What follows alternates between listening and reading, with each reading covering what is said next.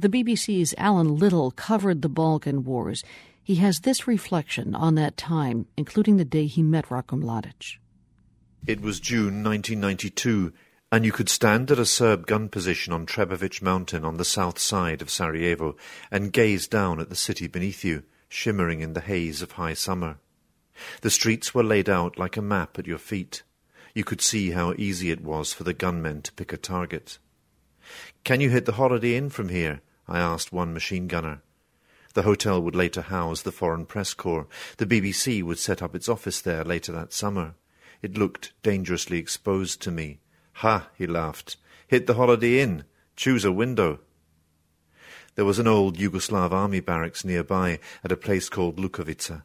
I called there trying to find a way into the besieged city, seeking Serb military permission to cross the siege lines.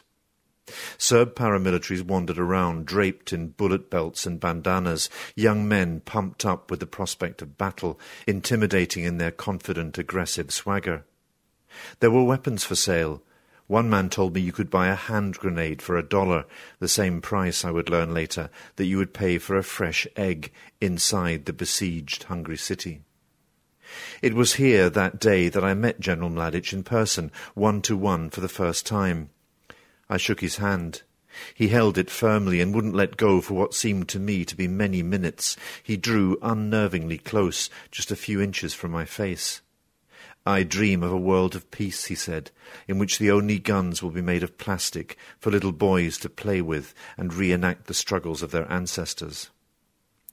As he spoke, men serving in an army under his command were bombarding the city beneath us. And that, in some ways, was the least of it.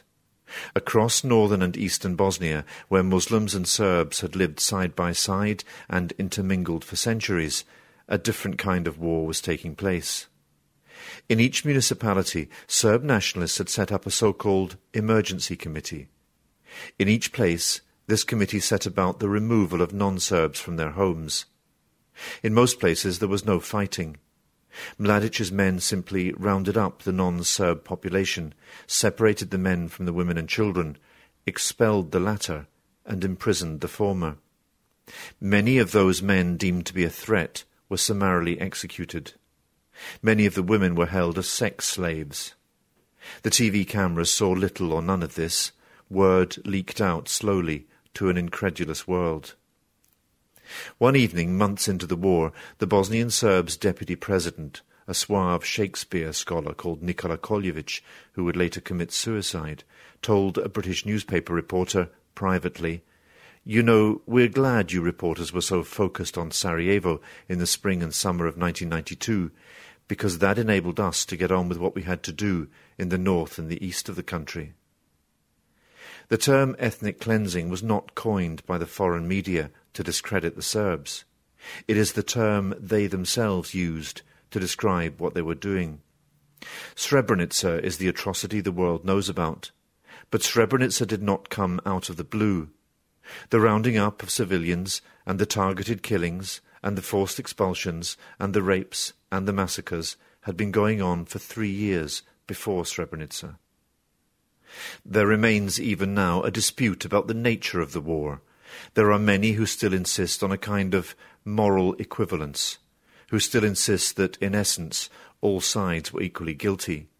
For there were, after all, atrocities on all sides. But there was something distinctive about the Serb war effort. At its heart there was a criminal enterprise, the deliberate forced removal of civilian populations aimed at creating an ethnically pure territory.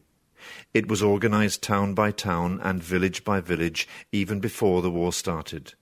It was centrally directed, carefully planned, well-resourced, backed up by overwhelming military superiority, and, crucially, it was state-sponsored. What role was played by the man who shook and held onto my hand that hot summer's day 20 years ago?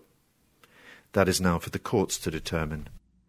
That's the BBC's Allan Little looking back on the Balkan Wars which he covered.